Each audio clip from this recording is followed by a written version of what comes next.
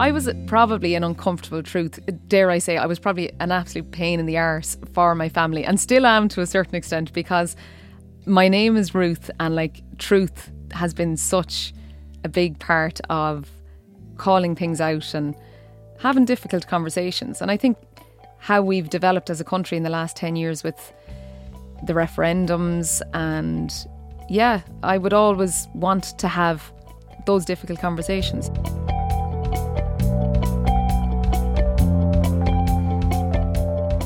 The voice there of Ruth Smith, radio host, singer, and sometimes poet. My guest in this episode of The Family of Things. I'm Helen Shaw, and in this podcast, I have a chance to sit down and talk with people about their life and how they choose to live it. In this new season, I'm seeking out people who've taken often dramatic turns in their life in order to find their own path and shape their destiny. And I'm asking them to share their journey.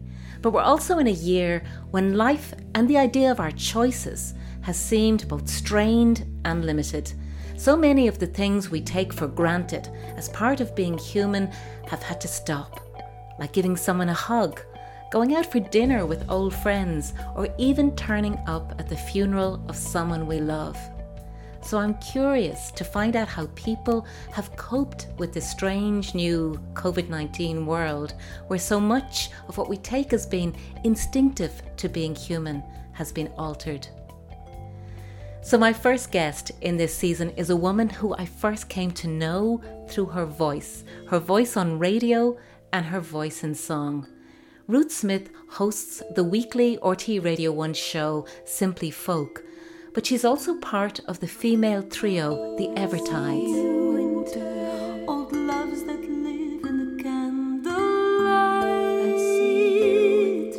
And that's Ruth's voice you're hearing now, with her singing sisters Ruth McGill and Alma Kelleher. Now Ruth's a Galway woman from Portumna, but today she lives in what seems like an idyllic setting in East Clare. I see you winter, your startling light is growing.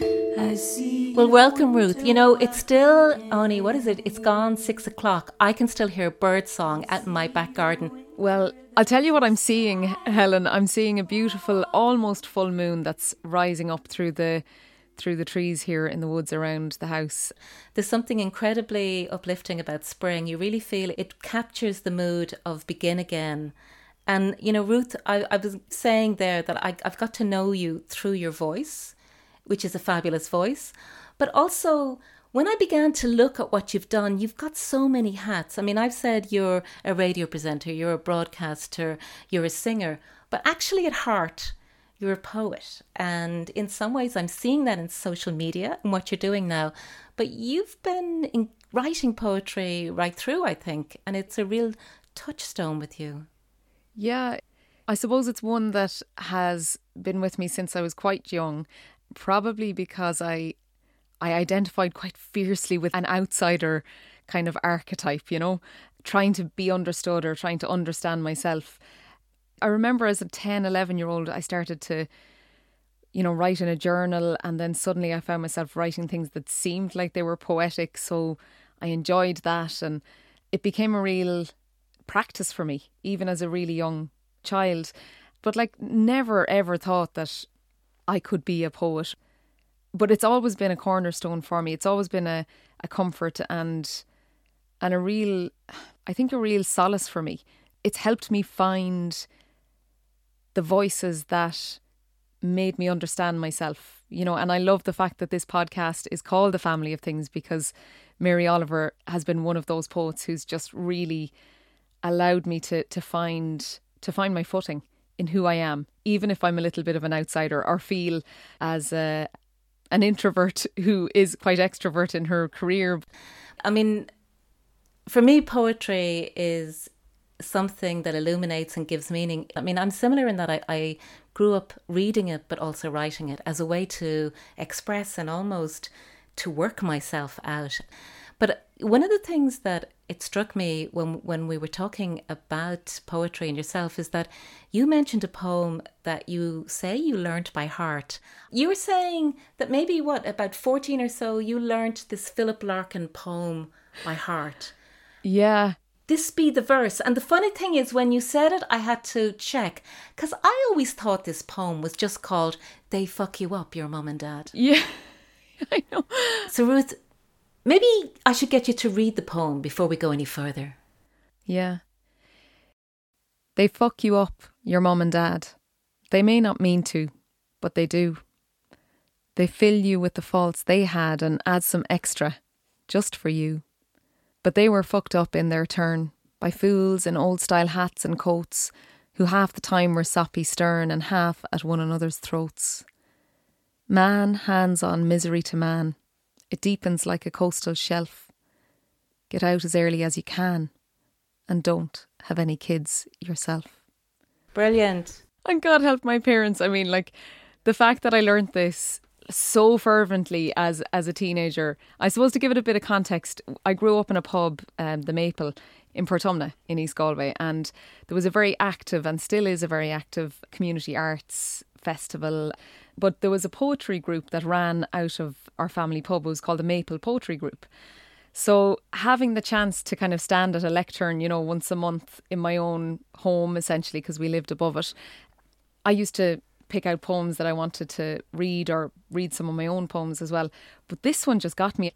Again, you know, trying to find who you are in the family of things, in a big family of 7, you know, being a middle child and a kind of a born performer and a drama queen probably as well, you know. You were always performing? I think so, yeah. I think so, through music, through wanting to live in a place that didn't feel so real. I was definitely drawn to the inner imaginarium an awful lot more than wanting to be in the real world. So, yeah. So in the pub, would you get up and sing? Were you doing the turn in the pub? Yes, there was music. There was always music in the pub. We had a weekly session on Tuesday nights, and that was kind of the chance to... I played fiddle from a young age, and then piano really came into my life in a big way. When I was 11, I won a scholarship to the Royal Irish Academy of Music, and that meant travelling to Dublin once a week, every Wednesday. My mother would drive me from Portumna to Dublin for my piano and for my theory classes in the Royal Irish Academy, and I suppose that became a real focus. So it was like Ruth play a fiddle tune, or I would go out and play my latest Mozart or Bach or little etude. The two never really met, which was a strange kind of existence, and they didn't meet until later in life, which I'm kind of sorry about. But yeah, the piano was classical, the fiddle was traditional, and music was always a big part of it. Not so much my voice, Helen. It's interesting. You must have been good, and obviously your mother also must have been so supportive to drive you up and down. But maybe give us a picture about the family. How many's in it? And I think you mentioned middle, and the sense of what was the nature of that home and place growing up above the pub, and with that level of bustle and busyness around you. Yeah. Yeah, seven children under 10, I think my mum had. Definitely steps of the stairs, like twin boys. And I am the third girl of 3 girls. There's 4 boys and 3 girls. And I was the youngest girl and the middle child. So number 4 of 7. And you're right, the bustle. I mean, there's a reason they call pubs public houses, because there was no locks on the doors. There was, you know, people came, and it was a busy house. It was actually a lovely family-run pub atmosphere. And I think as you saw the pub culture change around 2006, we saw it definitely before the downturn. We got the best out of Irish country pub life, running it as a family. And there were amazing lessons. I mean, literally, you step out from your kitchen table where you're eating dinner and you step onto a stage, you know, just within a couple of steps, you're on a stage, and you have to entertain people, and you have to have a quick answer. You have to hold your own. You have to deal with money. And there was a certain apprenticeship to it, I think. And you almost maybe have to develop an external face for the world. very quickly in your life in a pub because you're always on. Yeah, and it's an interesting one because then when I went into studying performance and, music, drama and theatre studies, and then eventually being a presenter and a broadcaster, you kind of look at, well, where's the alignment in who you are and what you're saying through your voice? Do you always put on a face? Is it always something that you have to apply to be that person or that presenter? And I think I've worked to try and find where I can be really aligned in the work that I do without having to be a persona, if that's possible. And sometimes it's not palatable to everybody, because people want you to be larger than life, or they want you to be kind of like a caricature of yourself. But I'm proud of the fact that over the last few years of my life that I've worked to investigate that and how you can be someone who has a microphone in front of them and to really try and stay true to yourself. And it's lovely doing something like this, Helen, because it's one thing presenting an hour-long show of music. It's another thing to speak from your truth, to speak from something that's very personal to you. But I'm just going to step back one moment to that poem with Philip Larkin and why it resonated so much with you.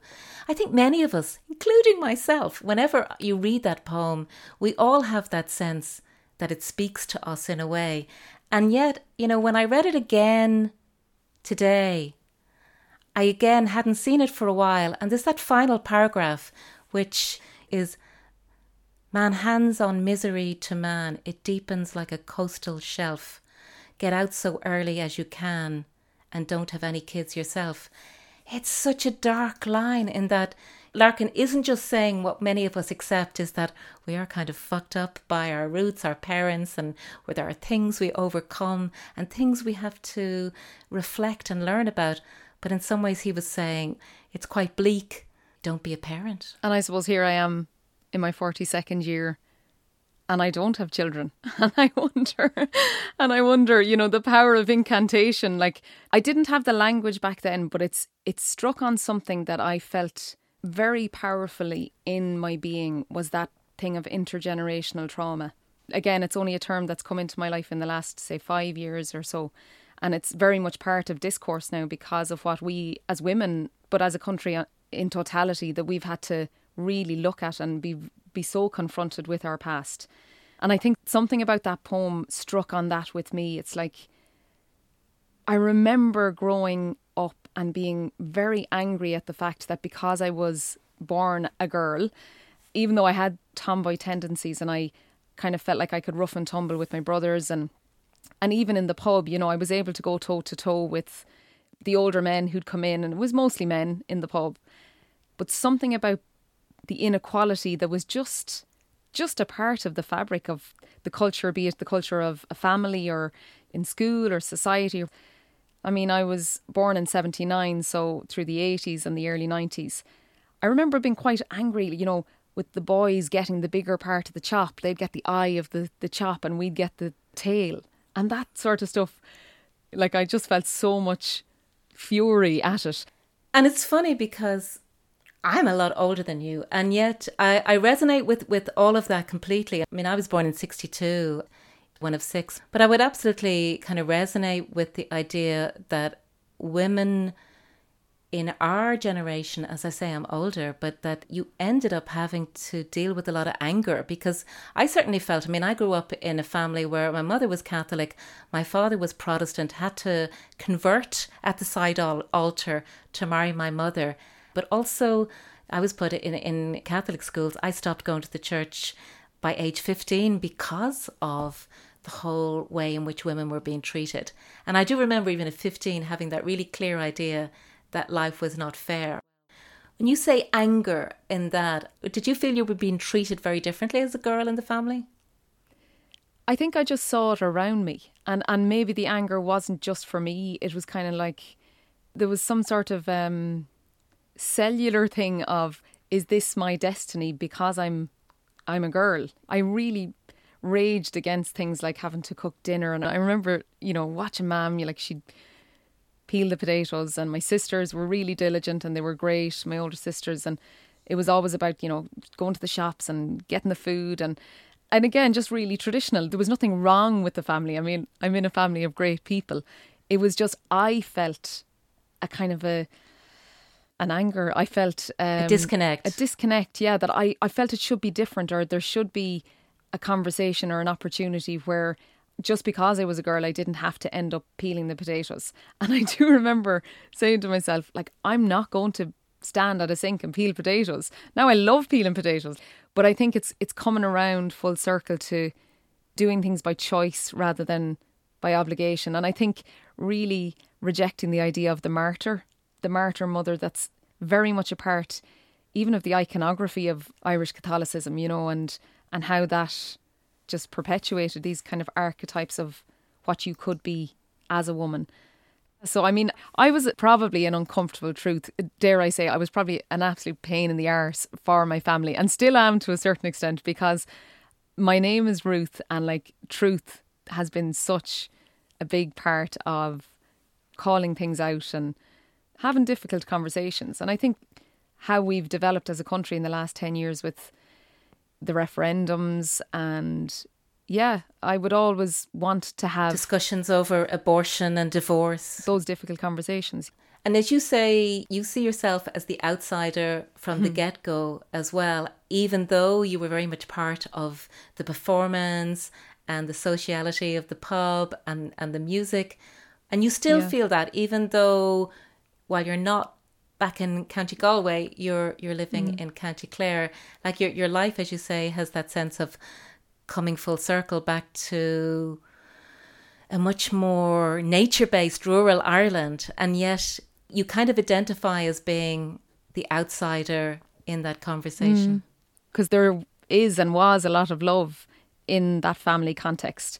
But if you identify as this sort of lost soul, in a way, that's something that you have to work through and understand. And I feel so much of that introspection as a younger person led to me being more empathetic. Because of your own sense of being outside and looking in, it's giving you the perspective to empathise with people who also might be the outsider. And I think that was never more obvious to me than it was. You mentioned, you know, having conversations about the abortion referendum and divorce. And I went through a divorce in my late 20s.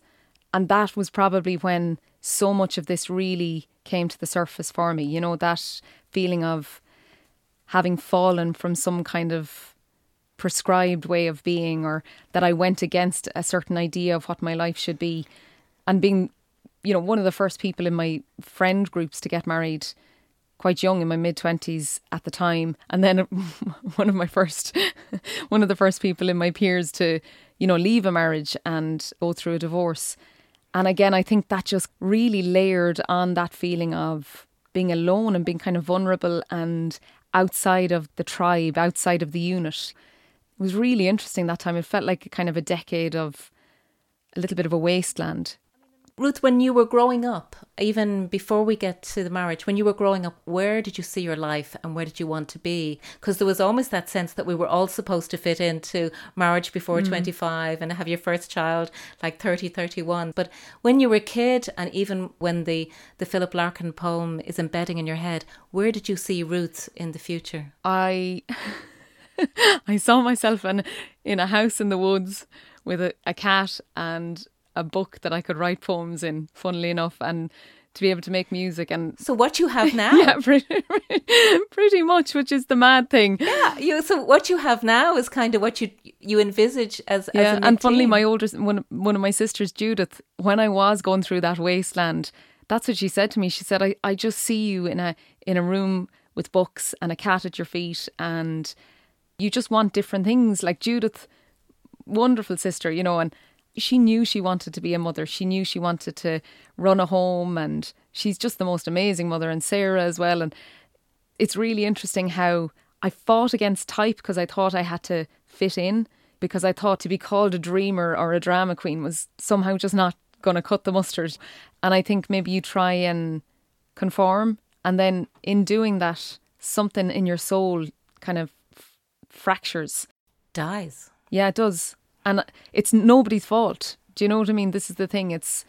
Well, you know, there's a Mary Oliver poem which always resonates with me, is that the only life you can save is your own, you know, that there's that sense in which it's nobody's fault, and we have to kind of take, which is what you're describing, which is you almost went back and rescued the dream that you had when you were 14 in this journey. What I was struck by, you know, I know you went to Trinity and you did that very salubrious theatre and drama degree, but you also, if I'm right, you were a Rose of Tralee for Galway. You were the Galway Rose. I was the Galway Rose. I was in 2000 and something. 2001, I think. And I think you were a student or so at that stage. I was curious when I saw that, because I thought, what was Ruth thinking at that point when she's in drama school? And it's also, this is a way to get the stage. Who was presenting in 2001? Marty Whelan. It was his very last year to do it, and I was his very last Rose, would you believe? And I have a hilarious picture I'm going to send you after this, Helen, of myself and Marty on the stage. Being part of the Rose of Tralee was huge. Like, I mean, there was busloads from Portumna that went down to it. People talk about it to this day. Like, it was one of the best holidays. The weather was cracking. They were all out in Banna Beach. They were drinking till all hours. And I was going through my feminist awakening, like wave 6. And I'll tell you how it happened. I didn't think about it. I didn't orchestrate it. I was entered as the Portumna Veterinary Clinic Rose. I went to the Trinity Ball the night before, and with the same outfit that I wore to the Trinity Ball, I got on the Kearns' bus, not in the outfit was in a bag, to get down to Portumna to go on stage, and I won that, and then I got to the Galway one and I won that, and then I literally was on this whirlwind of receptions, and the support I got from Portumna and from the Galway Rose Committee was just incredible. It literally felt like I was hoisted up by a whole community and carried down to Tralee. Because one of the things that I wondered about when I saw that is, like, when you grow up in the pub and you're performing almost as a kid, and it's you're out there in the public and the Rose. I mean, did it give you confidence? Because where you are now, you're so front of house. Yeah, I compared the buzz of going out on stage and doing that and having the chat with Marty. It felt very much like I was in the pub again. You know, it felt like that kind of banter and party piece. What I did recognise in that time, and it was really interesting because I knew I wanted to perform, I knew I wanted to have a creative life, but I was actually quite uncomfortable with the attention. It didn't sit well with me. I remember saying to my mum the morning of the final show and the results, and I was kind of up there with the bookies, and there was there was just a lot of pressure and support, and she can't lose. And I remember saying, like, I actually wouldn't want this full time. It was too much, and I realised something about myself, that I need time away from that high. And it's why I find even, you know, theatre shows, long theatre runs, I find them quite challenging, because you have to be on at that pitch the whole time. All the time. Yeah, and I'm so lucky that my career has, as you say, like, I wear a lot of hats. I've been a bit of a jack of all in some ways, and I've allowed myself to do stuff that's kind of behind the scenes in production. I don't have a huge need to be front and centre the whole time.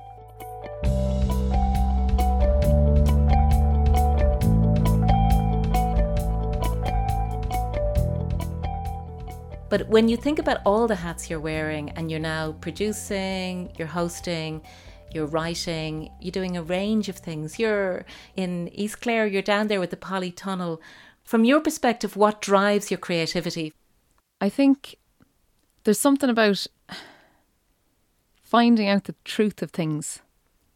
And I know that's kind of an oblique answer. Like, I'm doing these haikus now in the mornings.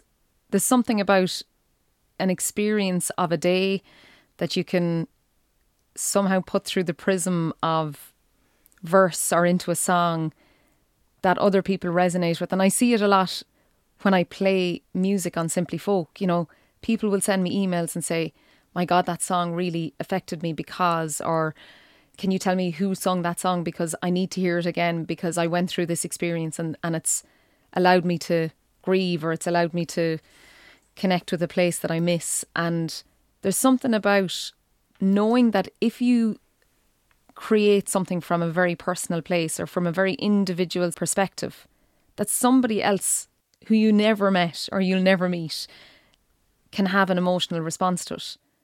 And like, whether that's a poem or a piece of theatre or a song, I think it's a worthwhile way to spend your life. Absolutely.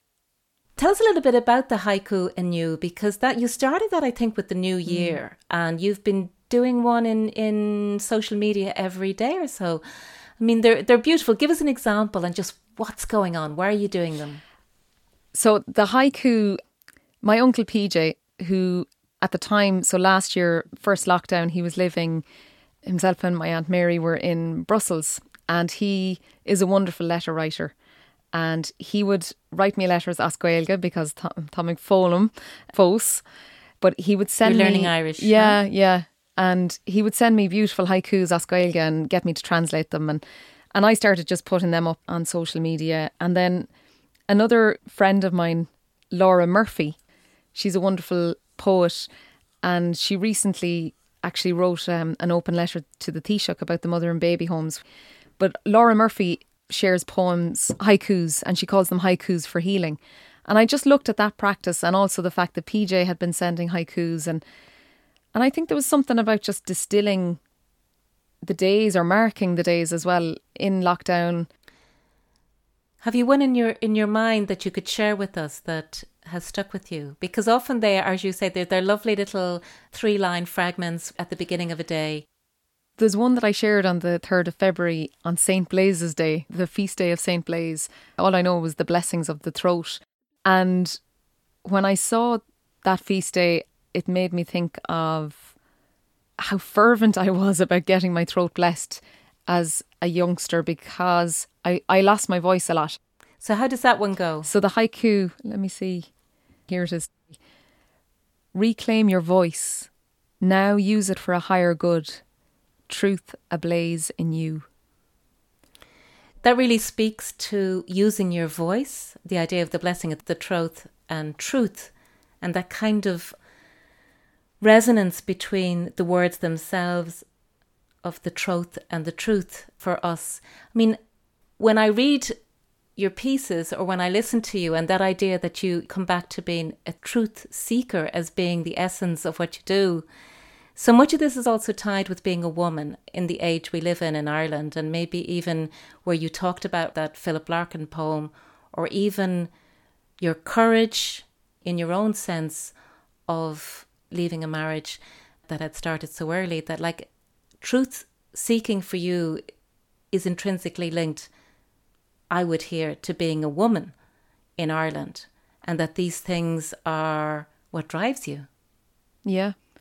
Definitely, and being worried about that in my younger life, because not knowing if that was going to get me into, trouble, into situations where I would be out of order. Yeah, that I'd get into trouble. And I did, because it's an uncomfortable thing when someone doesn't act accordingly. Or fit in. Yeah. And yet, all we want to do is be, loved and accepted. But I found that it was sort of a shallow feeling to be loved and accepted out of obligation, from a place of, if I do this, I will be loved. It was kind of like, well, could I be loved for exactly who I am with all of my complexities? And I have found that in the people I have in my life now. There's another thing from that haiku as well, Helen. Reclaim your voice. Now use it for a higher good. And I think looking at even the term truth seeking, it can be quite an introspective thing for a lot of people, when you start therapy. And I did, in my early 30s, go into talk therapy, and that was great at the time because it kind of helped me unravel or get through the rubble. After your marriage ended. Yeah. But what I found, more recently in my life, going to somatic therapy, that rather than sticking in an old story, you actually get it out of your somatic cellular memory. And I think that's why the Philip Larkin poem, again, this thing of like, what have we inherited in our bones, in our bodies? And how can we shed that in order to be of use to other people? Like, it's the higher good, that it's not just about you fixing yourself. And I think that's the uncomfortable gap. That is so interesting, because that almost resonates completely back to that end line again in Larkin, that like, get out as early as you can. So if we take it there, actually you're going beyond his last line, because his last line is almost get out and don't repeat it. So don't have kids yourself, so we don't repeat what we've inherited. But you're actually saying, no, get out, but make it so that there is resolution, there is reconciliation, make it better. And that there is a sense that there is healing. And in many ways, it gets back to that idea that there's a particular nature to truth-seeking and truth-telling in the female journey in Ireland, that it is more about healing. You mentioned your friend and the mother and baby home report, and the idea that even for those of us who are not directly descended from those survivors, that part of us all feel akin to that story, because we're all maybe just one step removed from it. If you were born at a certain age in this country, that you feel, well, your mother or you or your sister could have been there. So maybe partly what we're getting at here is that completely agree. There is a difference to the truth seeking in the female journey. And it's not just that we all have to become mothers, because no more than you, I'm not a mother, I am an aunt. But there's in a sense that you want to leave things better. It's not just about getting out, that you want to leave things better for the next group, whether it's, as you have no more than 9 nieces or nephews, that you want to have a sense that the cycle is actually broken, that it doesn't mean that we keep repeating some of the things that we've experienced or grown up with. Yeah. And in many ways, it's easier to repeat, to kind of out of a sense of respect or obligation of honouring our elders, that we don't challenge or we don't change. I love the phrase, being an ancestor in training. And it's something I've investigated a lot in, especially in the last, say, 5 or 6 years of my life. What does it mean to mother in your life? What does it mean to have a mothering or a nurturing, encouraging aspect to your life? And I really feel the role of being an aunt, a godmother, an altramus is one of my terms that I have for one of my goddaughters. I'm her altramus, which is an old Irish word. But tell me about that. I don't know that, Ruth. What's an altramist? So it's a word that I got from PJ, actually, funnily enough. Again, PJ, my linguist, wonderful uncle who I pester all the time. PJ McGowan? Correct.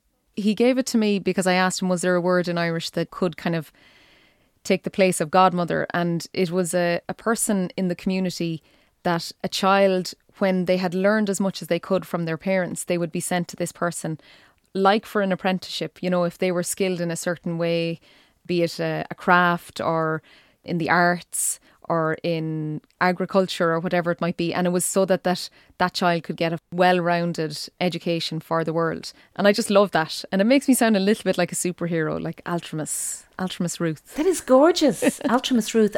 There's a sense in which, having an alter ego gives us space to grow as well, right through life.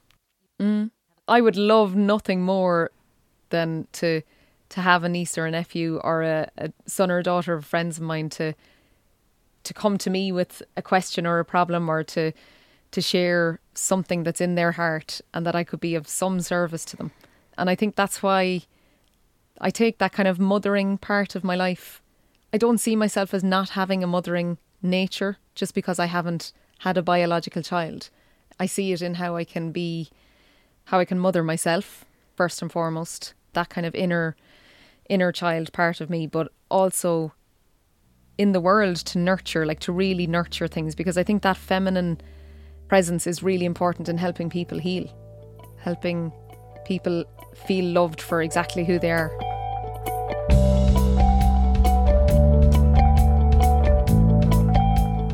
So let's just explore that a little bit, because in a sense, what's really interesting is how you ended up in this very wise, it sounds, place as an altruist. So that journey from getting married quite early in your 20s, feeling that you were on a particular path, and then that falling apart. And there's that wonderful phrase about what do we do when things fall apart? And sometimes that's very creative, but it's also often quite destructive because you have to put yourself back together again. So where you are now, I mean, you're in East Clare, you have the rescue cat, you have 2 dogs, and you have this wonderful partner who's a musician, Fergal. So this sounds like everything you dreamt about, as you were saying, when you were 14. But what really is interesting for us, who will often seem trapped or blocked, is how did you get there? How did you work that path from almost being lost in 20s, early 30s, and finding yourself and doing that work? It sounds like you did a lot of work to figure out what you wanted and where you wanted to be and to be true to yourself. But what was the journey from, say, your early 30s to where you are now? I had to get comfortable with upsetting people and being frustrating. And I think, bless my parents, you know, my dad said to me at one point, you're like a moving target, you know, you can't be caught. I can't pin you down to fix you, you know. And I did that intentionally. Like I ran away with the Volvo Ocean Race for 12 months. I lived in London. I went from job to job. I was such a good teenager, Helen. I didn't rebel in my teens. And I think if there's anyone listening, if you have teenage children, let them rebel, because there was something in me that... Let them rebel in their teens. That needed to define myself, that needed to have that individuation. Explore. Yeah. I think getting married so young, and again, there's no blame there. Like, in a way, I think in choosing to leave my marriage in my 20s, I not only saved my life, but I saved a lot of hurt down the road for 2 people who just weren't right for one another. You asked me how did that all move, or how did I get to where I am now? I kind of had to be okay with not pleasing people. And my dad, he's from Monaghan, he's from Clonus, he was always a bit of an oddity down in East Galway. This strange kind of borderland wit, you know, the dark wit. And I remember he said to me, when I was younger, if everybody likes you, you're doing something wrong. Like, you have to get comfortable with people not liking the decisions you make. And I think I was in that sort of pleasing mode of, how do I be a good girl? You know, how do I be a good girlfriend? How do I be a good wife? What do I do to fit into this mould? And you end up being a pleaser and slowly but surely feeling like a caged animal, which is... There's very little of you left. Yeah, which is where that burst came from for me. It was like, I actually can't work through this. I need to rip it all apart. I need to burn it all down and run away and find my feet on my own, not being told what that should be or what that should look like. And thankfully, what grew from that those ashes was something very loving and very wholesome, not only in how I feel about myself, but the relationships that repaired within my family, the upset and the kind of the worry, and then finding someone who really loved the complexity and the oddness of who I am. And I'm very, very lucky that I did find that when I did. I never thought I'd find it in an Irishman. This is the truth, Helen. I honestly am still shocked to this day that I met a man from Galway, from the county I was born in, who has the qualities that I knew I needed to complement. He makes me feel held and free. He gives me a great sense of love without feeling like I have to be anything other than myself. Well, nobody could wish for more than to be held and free, which is such an incredible way of putting it. The fact that he comes from Galway and you're both musicians, there's that weird sense of coming full circle, because, you know, you seem from the outside that you're just well matched, that you do have that shared sense of philosophy and interest. And sometimes that's almost incredible that it was right at home. But there's an element in which you talk about what was happening then, and that again, if the Philip Larkin poem was a trigger for capturing where you were at 14 and feeling an outsider, not fitting in, that there's a song from Julie Feeney which triggered with you a sense of what you were experiencing and maybe also motivated you. Life's nudges. Yeah. Life's nudge. life's nudge, knock to shock you. 30 days and nights full of cement inside. A crying feast, emotion, cocktail, limbs broken but moving. A hurt shell still hopeful, you file it all under bewildered.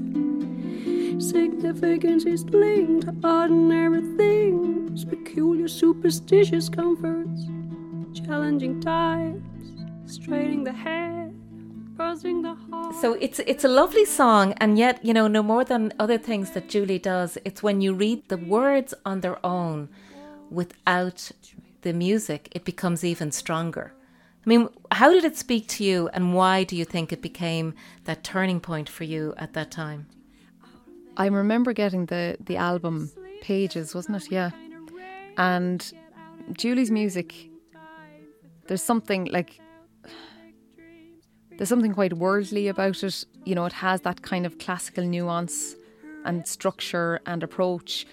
And then she's got this quirky kind of way into the human experience that, because she's from Galway as well, I think there was just something that excited me about that, you know.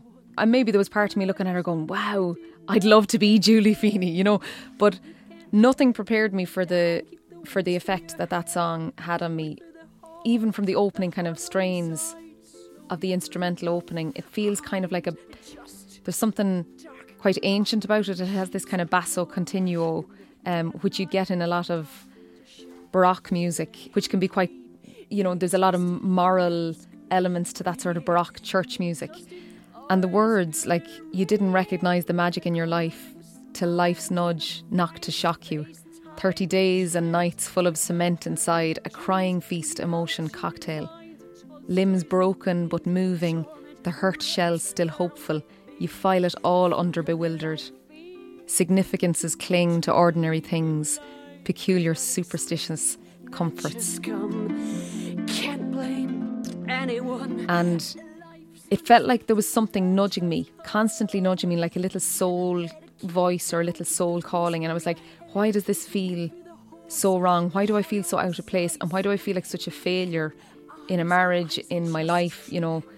Yet on the surface, it was all how sorted I am, you know? And I just knew that it looked good. Yeah. And again, she says in the song, you know, life's unexpected nudges come, can't blame anyone. It's like there's no one that I can blame for who I am. Who I am is the thing that was uncomfortable in the straitjackets that I felt I inherited. Eyes adjust to the dark light shapes. And another pearl of wisdom that I got at that time was a wonderful woman that through the work I was doing in home care, that I used to spend evenings with. And she was just a fascinating woman because she was so peaceful in herself and so kind to people. And I asked her, I said, like, what's your secret? Like, I've met so many people who are more able-bodied than you, who resent family members, who are bitter, who feel like their lives didn't go the way they wanted them to go. And Emily was her name. And she said, Ruth, I have owned all of my own choices. And that phrase has stayed with me. Like, I couldn't own my choices because I felt like I was doing things out of obligation or expectation. And I was like, can I live with the person that I am now? Can I live with them? Never mind someone else living with me, be they a partner or children or family. And I knew I couldn't live with myself because I actually couldn't say I own the choices that I've made. And it's been a really powerful thing that stayed with me. And Julie's song was like this kind of little mantra. There's something quite hypnotic about it and almost fatalistic in a way. It's like, if you don't listen to this little nudge, it's going to keep nudging, and it might come out in addictive behaviours or it might come out in depression, you know, and it did to a certain extent at different points in my life. You can silence it for years, but it doesn't go away, that voice. In a sense, if there is a disquieted voice within you, you can silence it through busyness, you can silence it through other things. But if there's something saying that this is wrong, or you're not being true to yourself, eventually it'll start screaming. I didn't want to kind of look back and say, well, I could have done that, but I didn't because Don't have regrets. of you, or you, or you. And it feels better to not say that, do you know? And do you think, Ruth, that in beyond the idea of hearing the nudge and moving, there's that saying about the Paulo Coelho that tell the universe what you want, that this idea of being clear after you went through, working in London, going through loads of different jobs, that you were actually starting to say, what is it I really want to be and to do and to represent, in a sense, your values. Do you think once you started to move in that direction, that things started to happen for you? That as you began to say clearly to yourself where you wanted to be, that things also changed? Yeah. Yeah. And by, just getting comfortable with not pleasing everybody. And also there's something really powerful, like I said about that thing of incantation, the things we learn or the things we write down or the books we keep or the pages that we earmark. And there's a picture in our toilet that I drew, a little watercolour that I drew when I was in school. But I kept it, and there was a reason that I kept it, and I didn't know why. But when we moved into this house here, it's close to Lochraney in East Clare, and it's called Gurt of Rulla, which is the field of the undulating, the breasts essentially, Gurt of Rulla, because there's all these beautiful undulating hills. And this tiny little watercolour that I painted, I'm not a painter by the way, but I I kept this for some reason, with blues and greens and the blue of the lake and a little cottage, tiny little house kind of nestled into it. And when I found it, I said I have to put a frame on that, because that's essentially, it's kind of like this vision board of what it is I wanted. And my sister Judith saying to me, when I was so lost, when I was so really broken and felt outside of myself in a way, her saying to me, I just see you in a room with books and a cat at your feet. And now we've got Paddy, who's a gorgeous little cat. And I buy way too many books and I don't get to read them all. And I have this luxury of working in a job that is really varied and isn't one thing, doesn't make me feel like I'm defined by it. I get to be a presenter, I get to listen to music, I get to make music if I want. And I think there's something about that, not wanting to feel caught. I don't know if I react very well to feeling like I'm defined by one thing, which is frustrating for people. It really is. They can't say, well, what do you do? What are you? I think there's something in me that doesn't really want to be just one thing.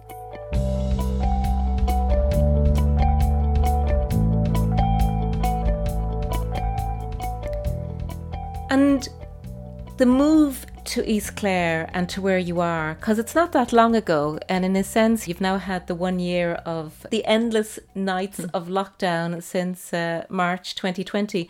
But tell us about that, because that was the completion of this, of almost really finding that place that your sister saw you in, and that the watercolour that's in your bathroom there references that.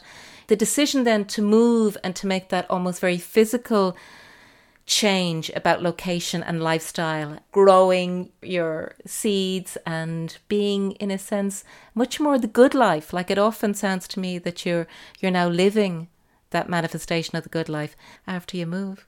Well, yeah, not just to kind of scrub the rosy tint off all of it. There was a trailer of horse manure outside that we had to shovel onto all of the beds. So it is lovely having a lot of wildness around you. We've got bats in the attic, literally. The move to Clare happened purely because when we went to look to buy a house, the house prices around Galway were just too crazy. So we just cast the net a little bit further. And I've always had a soft spot for East Clare because I'm from East Galway. And I think it's kind of like an undiscovered haven for very interesting people who kind of creep out of the woodwork slowly but surely. And I think that suited the two of us. Give us a sense of your life there, Ruth. I was saying in the opening that we're in a year where a lot of the stuff that we take as simple pleasures have stopped.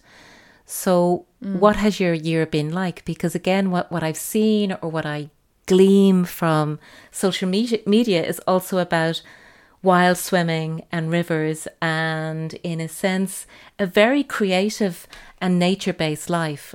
Probably being in the country has been a little bit easier than being stuck in a city. Yeah, we both feel very lucky for where we live, and especially in the last year.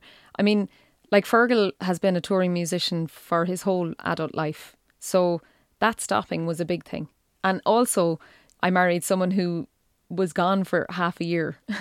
So we got to live this kind of, when we were together, it was lovely. He'd be off the road and, you know, he'd have time off. We'd get to do things around the house and fix stuff and build stuff. And he's very handy with all that kind of work. And then he'd go on the road and I'd have my space, you know, here in the house. So even just getting used to that change of the arrivals and departures. And for him especially, you know, that loss of livelihood and loss of identity and creativity. Yeah. So, I mean, there were definitely points in the year where we felt incredibly lucky, you know, to be surrounded, especially during the summer and, you know, the early lockdown when the weather was incredible. And then sometimes you can kind of feel like you're in a violence of green, you know, when the trees really come to life and you're kind of stuck in this little place that doesn't have a lot of immediate neighbours. And lockdown in the countryside is definitely less taxing, but God, you really miss the interaction and just the sense of bustle and the sense of life still happening, you know. We had this great experience of working together in December for the winter solstice, but what was so moving about it was what you were dealing with at the time, because while I was in the producer head just trying to juggle all the manic detail of bringing together something very quickly for that programme, you were dealing with really the last days of your beloved Aunt Mary. And in many ways, I think loss and grief, even if it's not a COVID-19 death, have been so accentuated in this time. And I then was learning how significant she was to you and for you, and that sort of legacy, this handing over of tradition and music that she seems to represent for you. Yeah, Mary, it was really interesting that my own mother, who's also Mary, you said to me, you know, I've always known that I've shared you with Mary, your aunt.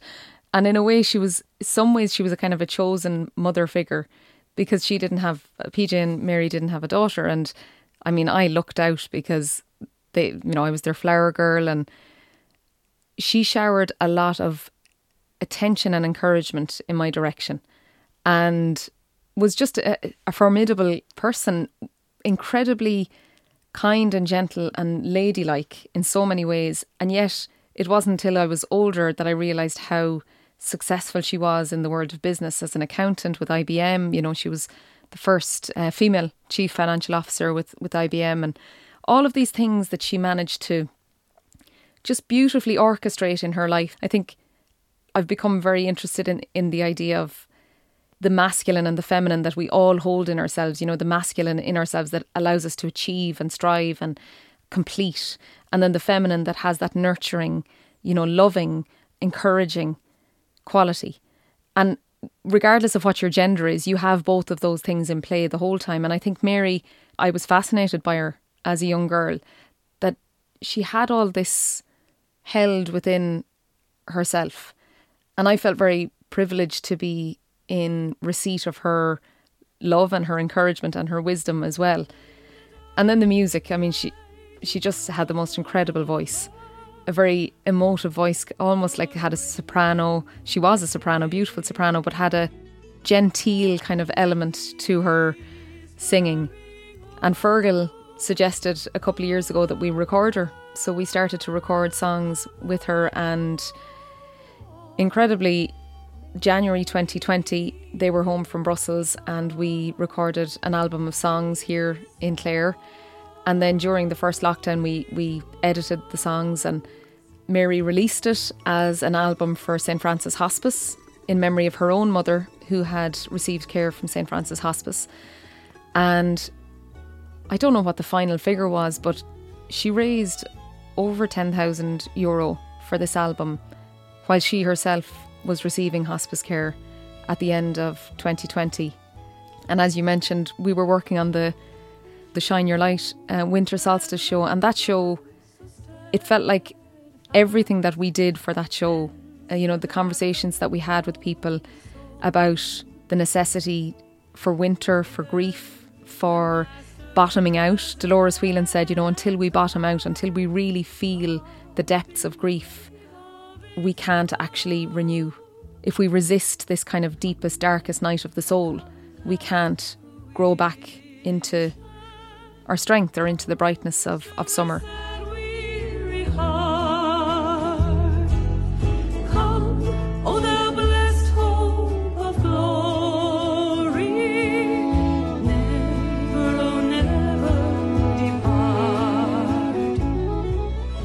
So that song, The Whispering Hope, from the album, very powerful, but you also then, in an environment where, almost as I referenced in the opening, so many of us have had to grieve or go to funerals on Zoom or virtual, is that you were actually part of her final day and in her funeral, because I think you were singing for her then.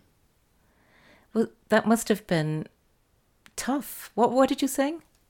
She asked me, so she arranged all the music herself. She asked me to sing Billy Joel's Goodnight My Angel, his lullaby song. And it was the final song she wanted.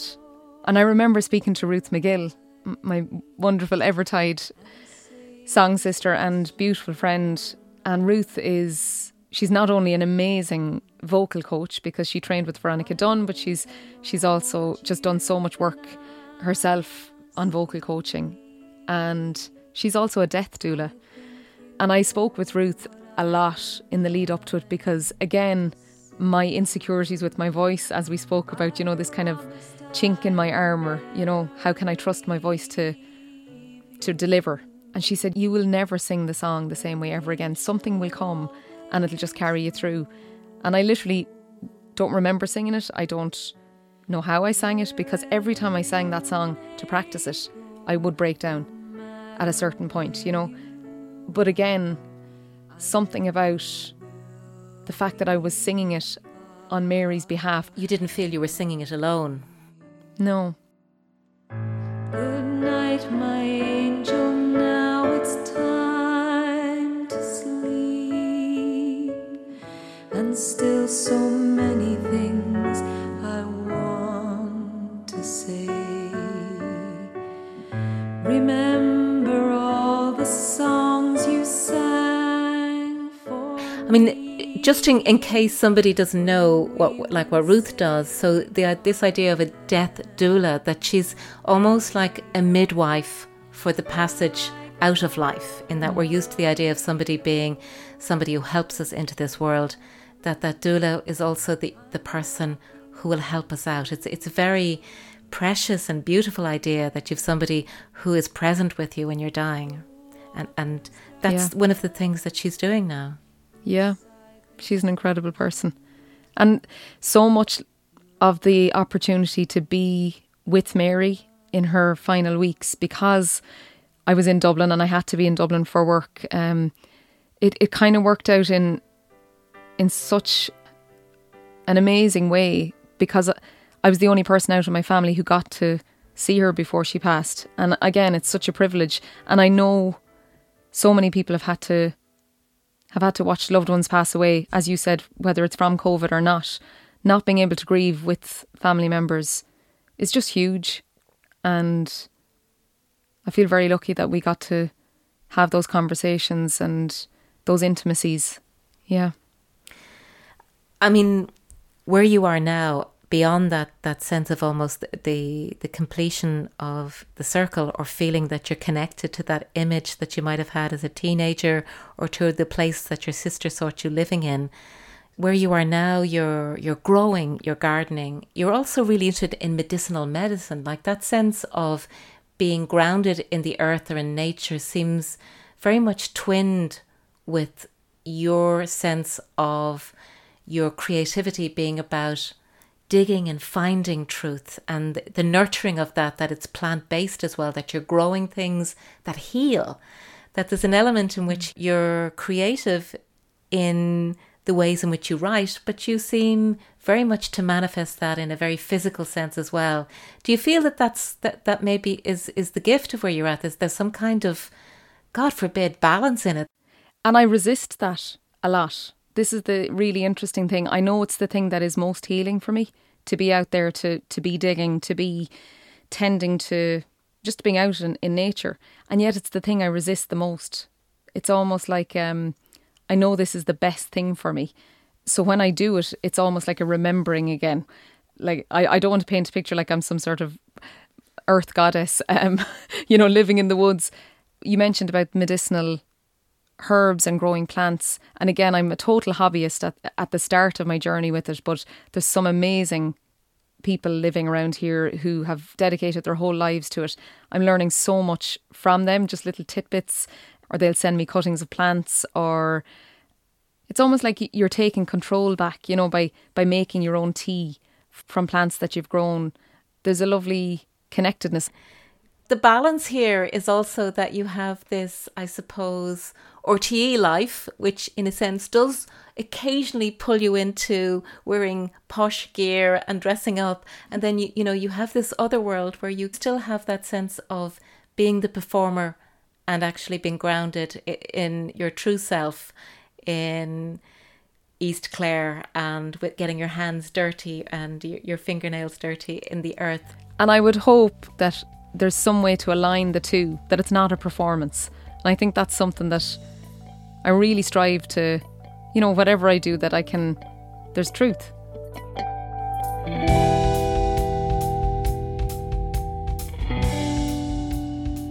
Maybe just to round things off, we started with Philip Larkin, and in some ways I have this vision of you in Portumna in that pub singing the song, and like music is this rhythm that is there throughout your life, because there was something very beautiful, the song I used in the opening there, that A Silence Falling, that you came together again, the three of you, and sang together.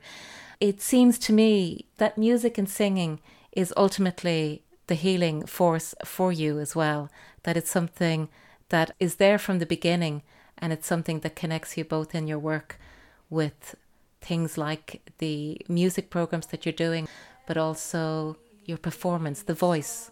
And even though there may be that insecurity with the throat, that idea of singing together seems to be something that has real solace as well. And again, all good songs are poems set alight.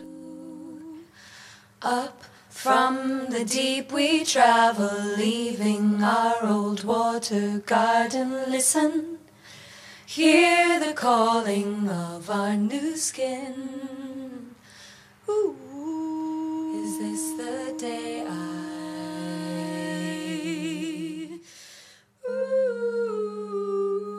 Do you think that music and song has had that grounding throughout your life, and that even though you talk about that weakness and insecurity sometimes that you've had in your own sense of it with your throat and your voice, that partly this story has been about finding confidence in your throat and your voice, and even if it's not that you're singing every day, that it's part of who you are?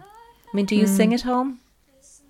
I do, and whatever about the singing voice, and finding comfort in that, because that's an aesthetic thing. It's like, you listen to why birds sing, and birds sing just because they want to make a statement. They want to take up their place in the family of things, and that they're seen and heard.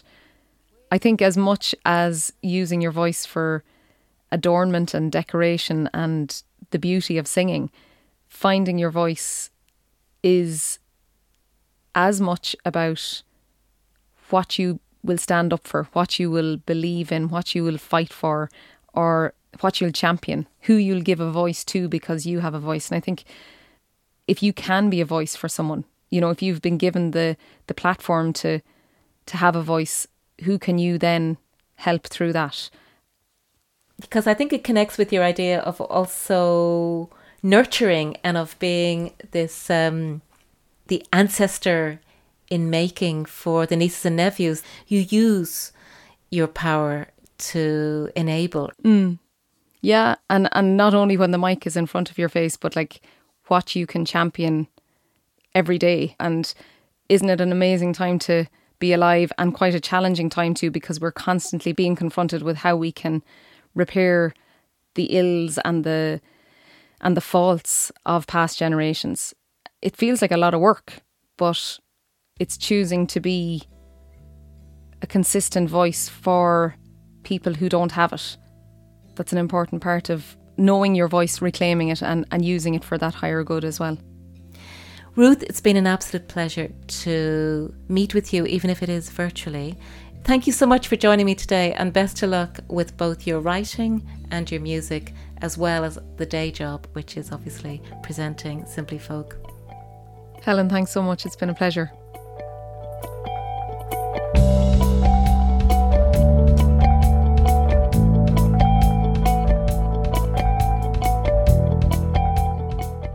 And that's all for this episode of The Family of Things. I'm Helen Shaw, so thanks for listening. And if you'd like to find out more, do check out our website, thefamilyofthings.com. And if you like what we do support us on our Patreon there, and share our podcasts with your mates on social media, and give us a review. Thanks for listening.